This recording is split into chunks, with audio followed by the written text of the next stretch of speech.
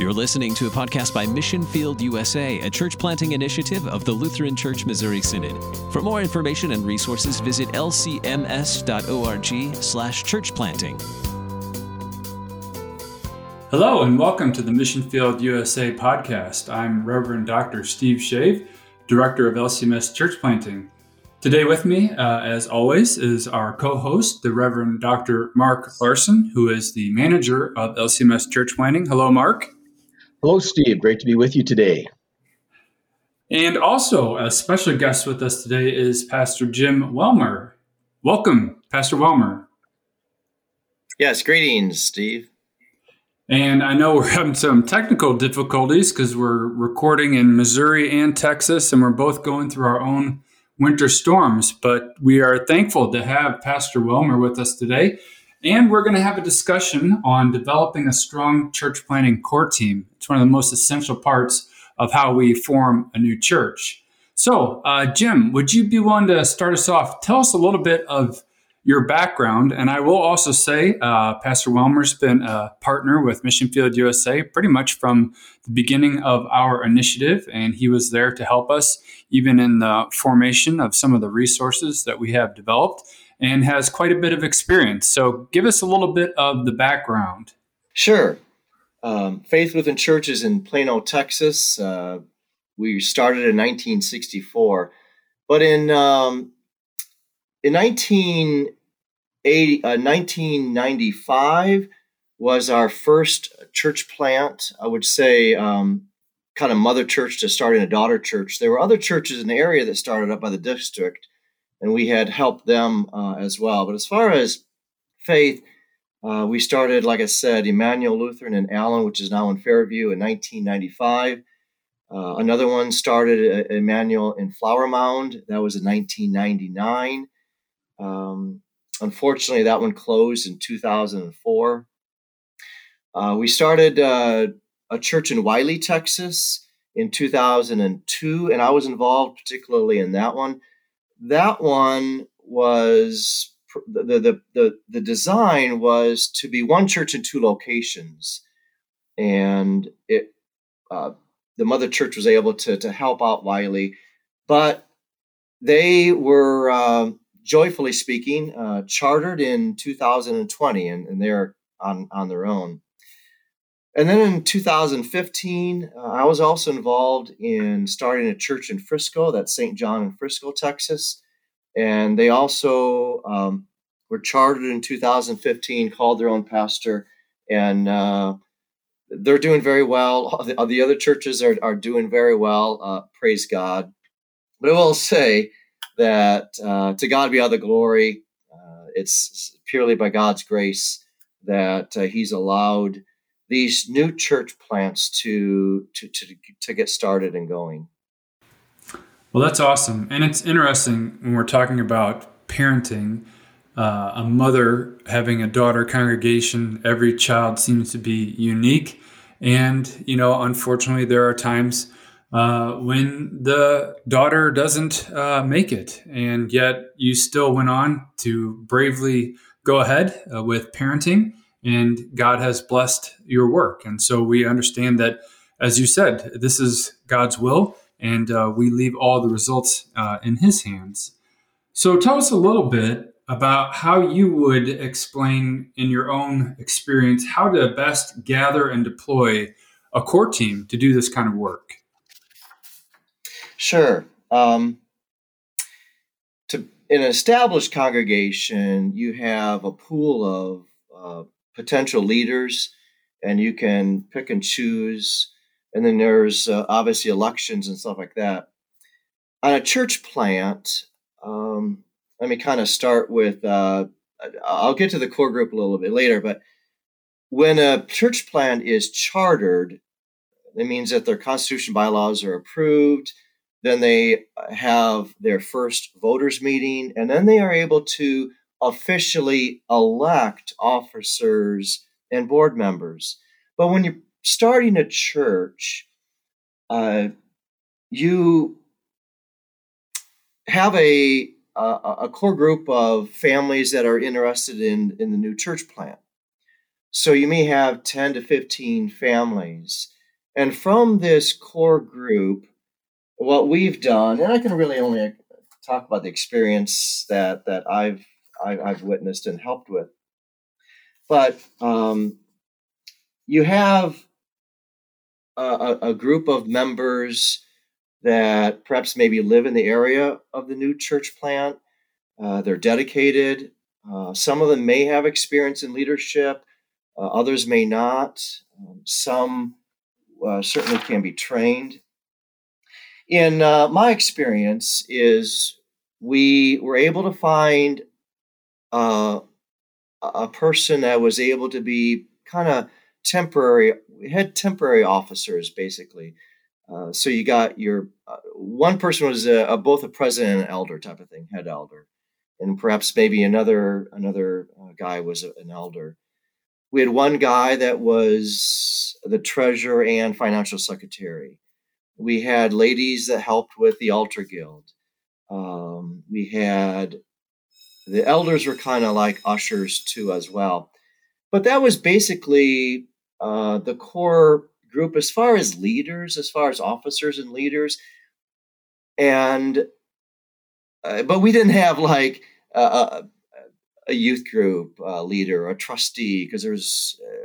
But once actually a congregation is planted, then you've got people who are interested in the kind of the trustees. But to begin with, the leaders were chosen from the core group that were interested in starting a church in that area.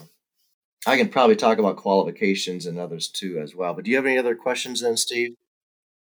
No, and I think that's kind of a good reminder, when you're talking about a mother and a daughter and how this works with a congregation making sacrifices, that they are willing to have people who will come along. You kind of need the Abrahams and the Sarahs who are willing to go out on this journey and go where God sends them to do this mission. And when they get to where they're sent, they set up an altar and they begin to worship the Lord. So it's always important to consider how do you encourage people from a mother congregation to actively get engaged and use all their gifts for new mission work. So that was a good description of that too. So one of the things that we also talked about in that initial meeting that you were at, Jim, if we're going to put resources together, just to have a strong theological understanding for what it is we're about to do, and that is to plant the church. But then the question becomes, well, what is church? What are the characteristics and the marks that make the Christian church? And so one of the things I presented was that we would look at Luther's marks of the church so that we would know clearly that these are the activities that are set aside for God's mission, and that happens through his word and sacrament and sacramental church planting. So explain to us how you would consider what kind of church is to be planted. Well, a Lutheran church. A Lutheran church plants another Lutheran church, and the new church plant should be distinctly Lutheran. Yeah, you said it correctly. The purpose of the church is simply to baptize, to teach, to absolve, to preach, and administer the Lord's Supper. The purpose is for the forgiveness of sin. So we need to understand the core purpose of God's church and his purpose and mission for really all churches, but especially for the core group. They also need to support the office of the ministry and also the mission vision of the church. And so you want the core group to be on the same page theologically. So they should support the God's word, and then also our Lutheran confessions, especially the mother church. When she plants a daughter congregation, she wants the daughter congregation to kind of hold to the same beliefs and confession as the mother church as well. My wife and I are blessed with 5 children. And so, to use an analogy, I mean, we teach our children, we read Bible stories to them. They're involved in catechesis. They eventually, by God's grace, find a spouse and have their own family. And that's kind of same way with the mother church. You want the daughter congregation to believe and confess in the same thing. And so when we talk about the characteristics or the qualities of a core team, it is very important for them, again, to believe in God's word and to confess and to hold to also our Lutheran confessions as well. So for the church plant to be distinctly Lutheran is very important. Very good. And each, as you said, child is unique. Each congregation is unique. And sometimes how the core group is formed and who leads in different various ways can be different as well. Tell us a little bit in your own experience then about who leads in a new church.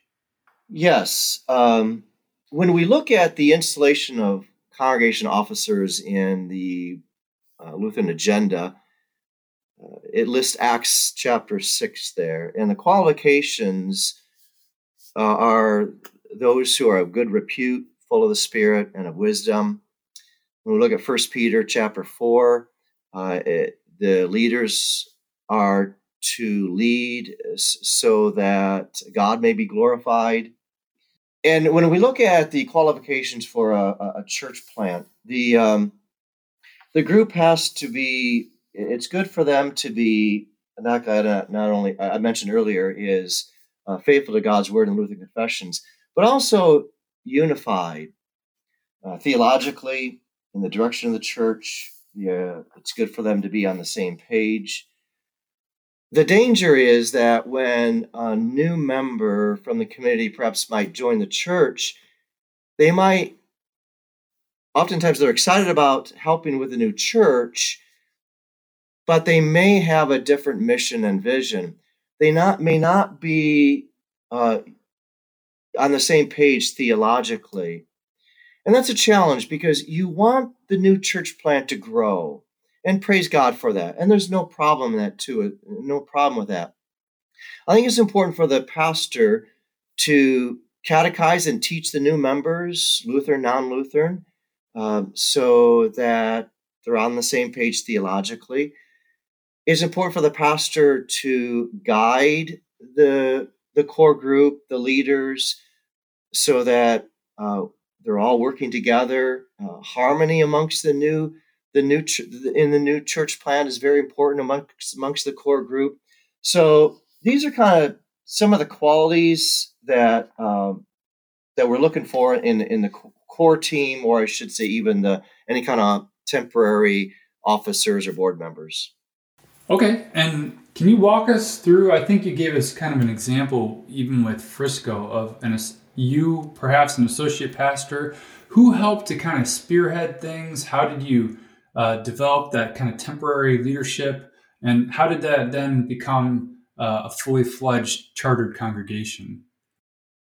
Okay, so at Faith Lutheran Plano, we've had an associate pastor. Actually, an associate pastor started or helped start all 4 congregations, and so what we had is, in many of these situations, I'll take Allen, for example. So Allen, Texas is north of us.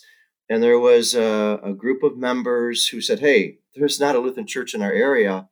Can Faith Lutheran in Plano, the mother church, help us start a church in Allen? And so we already had a core group of members already living in that area. And that's the same, it's true with Wiley. It's the same, and it's true in Frisco too as well.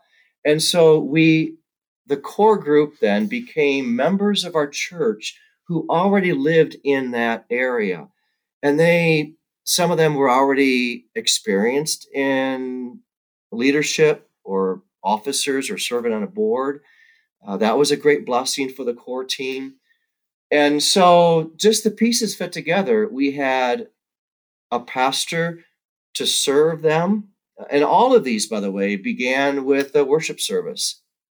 There were some meetings to be sure, to kind of ahead of time to make plans for the location, the time of service, and things like that.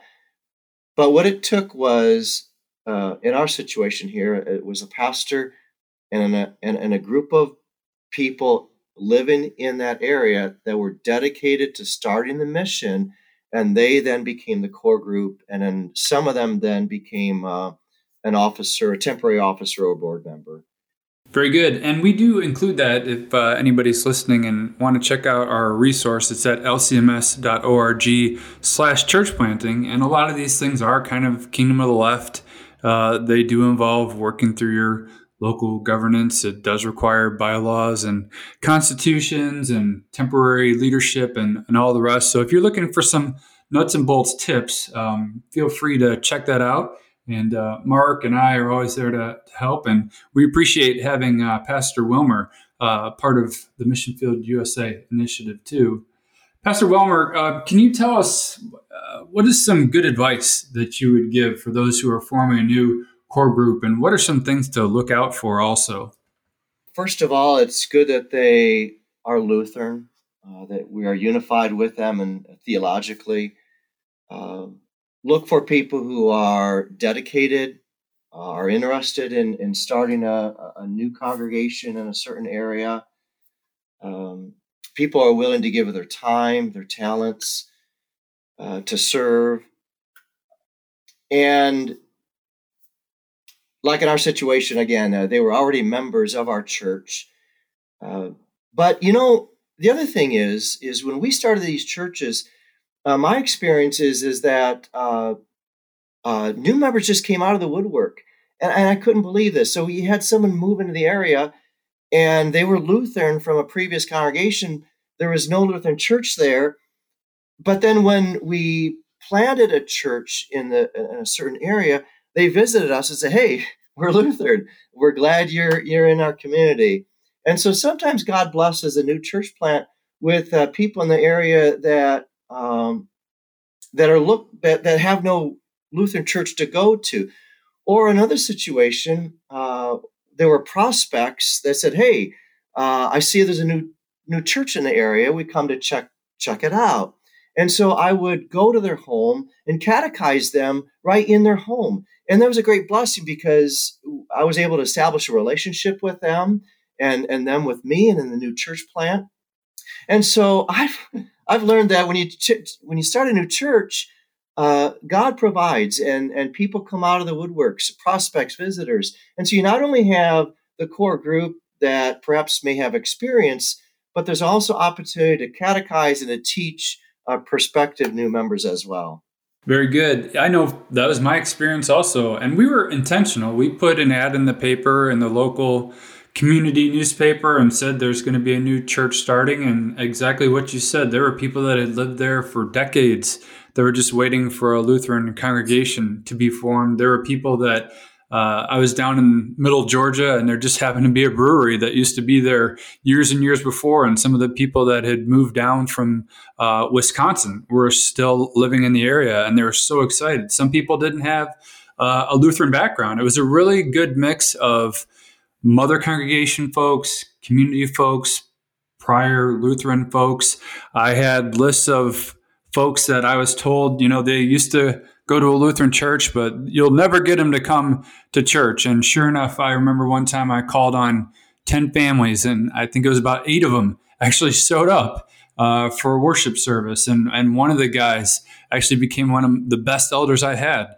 And he was just a phenomenal gift. And God does work in those amazing ways. And as you said, too, you're in the middle of forming a family in some ways. And even organizationally, there's always that forming and storming and norming. There's a process that you go through.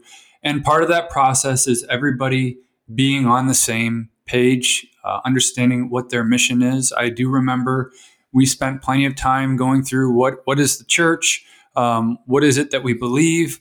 And we even had a little tract on how to tell people what is the Lutheran Church Missouri Synod, because for most people in our community, they had never heard of a Lutheran. They hadn't even heard of who Martin Luther was. So it was good for us to really understand who we were, why we were there, and how best to tell people about the Lutheran Church and the Reformation and what it meant to have those strong solas that made us who we are and to have that identity in our confession of faith.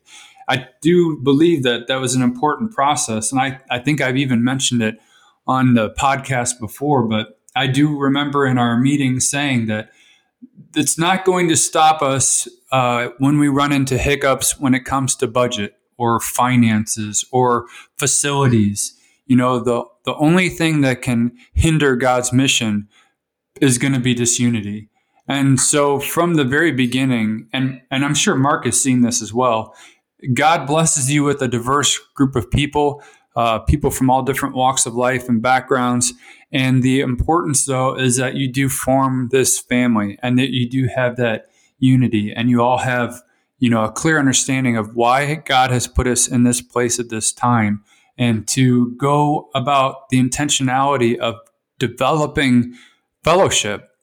And I remember even with age groups, we did that. So we would host a family night and we would invite the littlest of the littles to do an activity with our eldest people that were in the core group. And from the very beginning, it had that great sense of familial, godly fellowship as we were being formed into this new family of God in this place. So I think those are all good things to remember. That's some excellent advice, and to be intentional about developing a loving fellowship and a true understanding of unity through God's word. And that's what binds us is our confession. And that's what makes us who we are. So very good point. Appreciate that. How about any final concluding thoughts that you have for us with all the experience you've had so far with planning churches and developing core groups? To God be all the glory. Again, he's the one who grows the church. To use the family illustration again, it's a joy to plant a new church and to see it grow. And God provides. He provides funding. He provides people, and he grows the church in his own way and time by means of gospel and sacrament, to be sure. But it's a joy to not only plant the church, but also I'm aware of one of our church plants that they're interested in starting a church east of them. And so here you've got a daughter congregation that actually is looking to plant another congregation. And that's exciting to see. It's also a joy to see the core group, the new church plant, become a family together. So on a Sunday morning, you have a visitor, and all the members become active in introducing themselves to a visitor or welcoming people. You don't need a separate committee for that. They're all on the same page in terms, obviously they want the mission to grow, but they also are there for the forgiveness of sins. They want the gospel to be taught and preached and the sacraments to be administered. And so just as a father, mother finds joy in having a son or a daughter, it's also in our situation, a mother church giving birth to, by God's grace, another church. Very good. Mark? What key positions do you want to fill in a core group? You mentioned elder, but are there some other ones? Yeah. Well, obviously the treasurer or some kind of financial secretary. Oftentimes the elders become like ushers also. You've got the altar guild. So on Sunday morning, the altar guild would set up the altar. Well, we had at one location, we used a preschool. Another location, another church start, we used a hotel business meeting room. But it's neat to see the core group all work together to set up the chair, set up the altar, the communion ware, the pulpit, bulletins, getting all that ready. So those, I would say, are the basic offices, and the rest just simply falls in place. And as the church grows, like I mentioned, also you could get a trustee and other offices as well. But to get things started, that's kind of what we used as far as our situation. Very good. Thank you. Well, you bring up a couple of good points, Jim, and the first being the idea of a daughter congregation then giving birth. I mean, a healthy body reproduces, and we've talked about this before that only about 7% of congregations are actively engaged in new missions. And could you only imagine if, a husband and wife that are able to have children that, only 7% decided that they would have children. That would be kind of devastating as a culture and a society. And one of the things also that we found, we were involved with some Lifeway research projects. And one of the things that they mentioned was of the four main success factors is that when a daughter congregation is being formed, it's actually in the DNA of that congregation that they are not the end product, but that they too will go on to have a child. And that's just natural and that's healthy. And that's what a healthy church body does, is continually reproducing. So mother giving birth to daughter, giving birth to daughter. And that's just the natural flow of how God wills and how God works. And to God be the glory, as you said, and you put the results in his hands.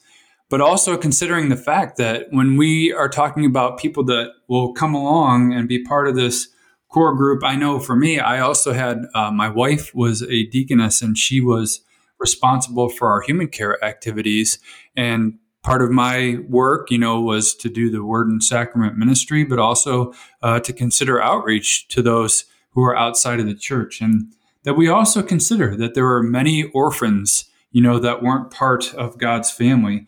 And whether it's atheists or nuns or the people that are the most vulnerable, that we can reach out to them with the gospel and we can share God's love, and through human care activities, establish relationships, because ultimately to bring people into this core group of people will require an established, healthy relationship, personal relationship with people, and the invitation to become part of this family. And so I think that's a good analysis when you talk about the importance of seeing this as being family, of this being fellowship, a continuation of reproducing, but also to remember that there are so many lost. There are so many prodigal sons. There are so many that are orphaned from the family of God, and that we have the opportunity when we start this core group of people to reach out to the least and the lost and invite them in. And again, to God be the glory. We see that when the seed is sown, to God be the glory that he is the one who provides the harvest. Any other thoughts about that, Jim, in terms of outreach and bringing others into the core group? Yeah, so I think it's tempting for any congregation to become kind of a mega congregation. And I would encourage congregations to think in terms of planning a new church plant. So if they happen to have, say, 10, 20 families in a certain community, a distance away from the mother church, I would encourage other churches to consider planting a church, because I look at the three church plants that God has blessed us with, and they serve the community better than what we would be able to serve. I should say Faith in Plano, because and as they're in a certain community, then they become a light in that community.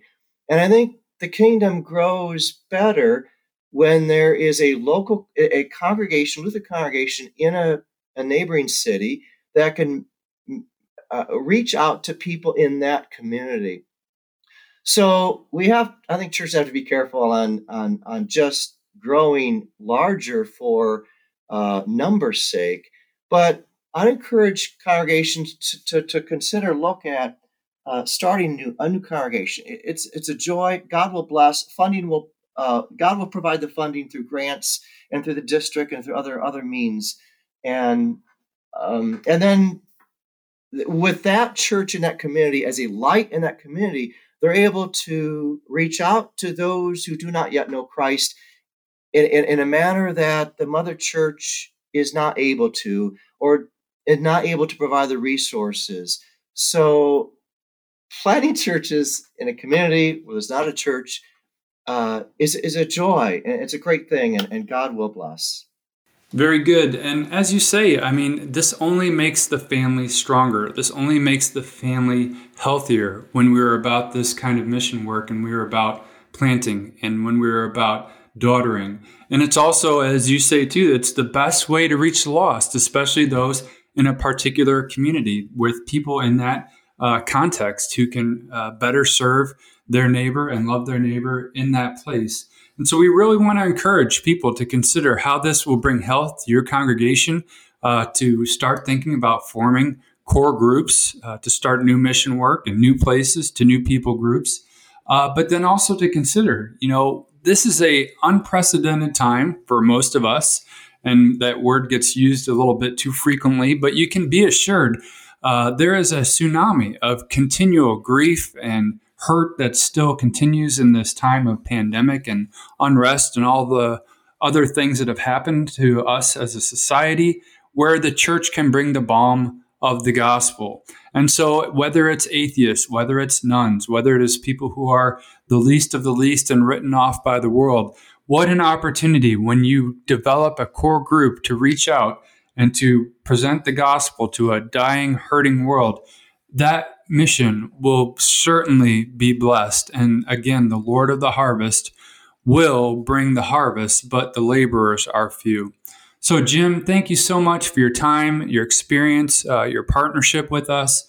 And thank you just for being an encouragement to others that, hey, you can do this. God will bless this work. It just takes some Abrahams and Sarahs to go out boldly and to fill his mission. So again, thank you, Jim, for your time and your experience and sharing with us today. Thank you very much. And thank you, Mark, for being with us today. Appreciate your time, and everybody stay safe and warm. Thank you, Steve. God bless, and we'll see you back for our next installment of the Mission Field USA podcast.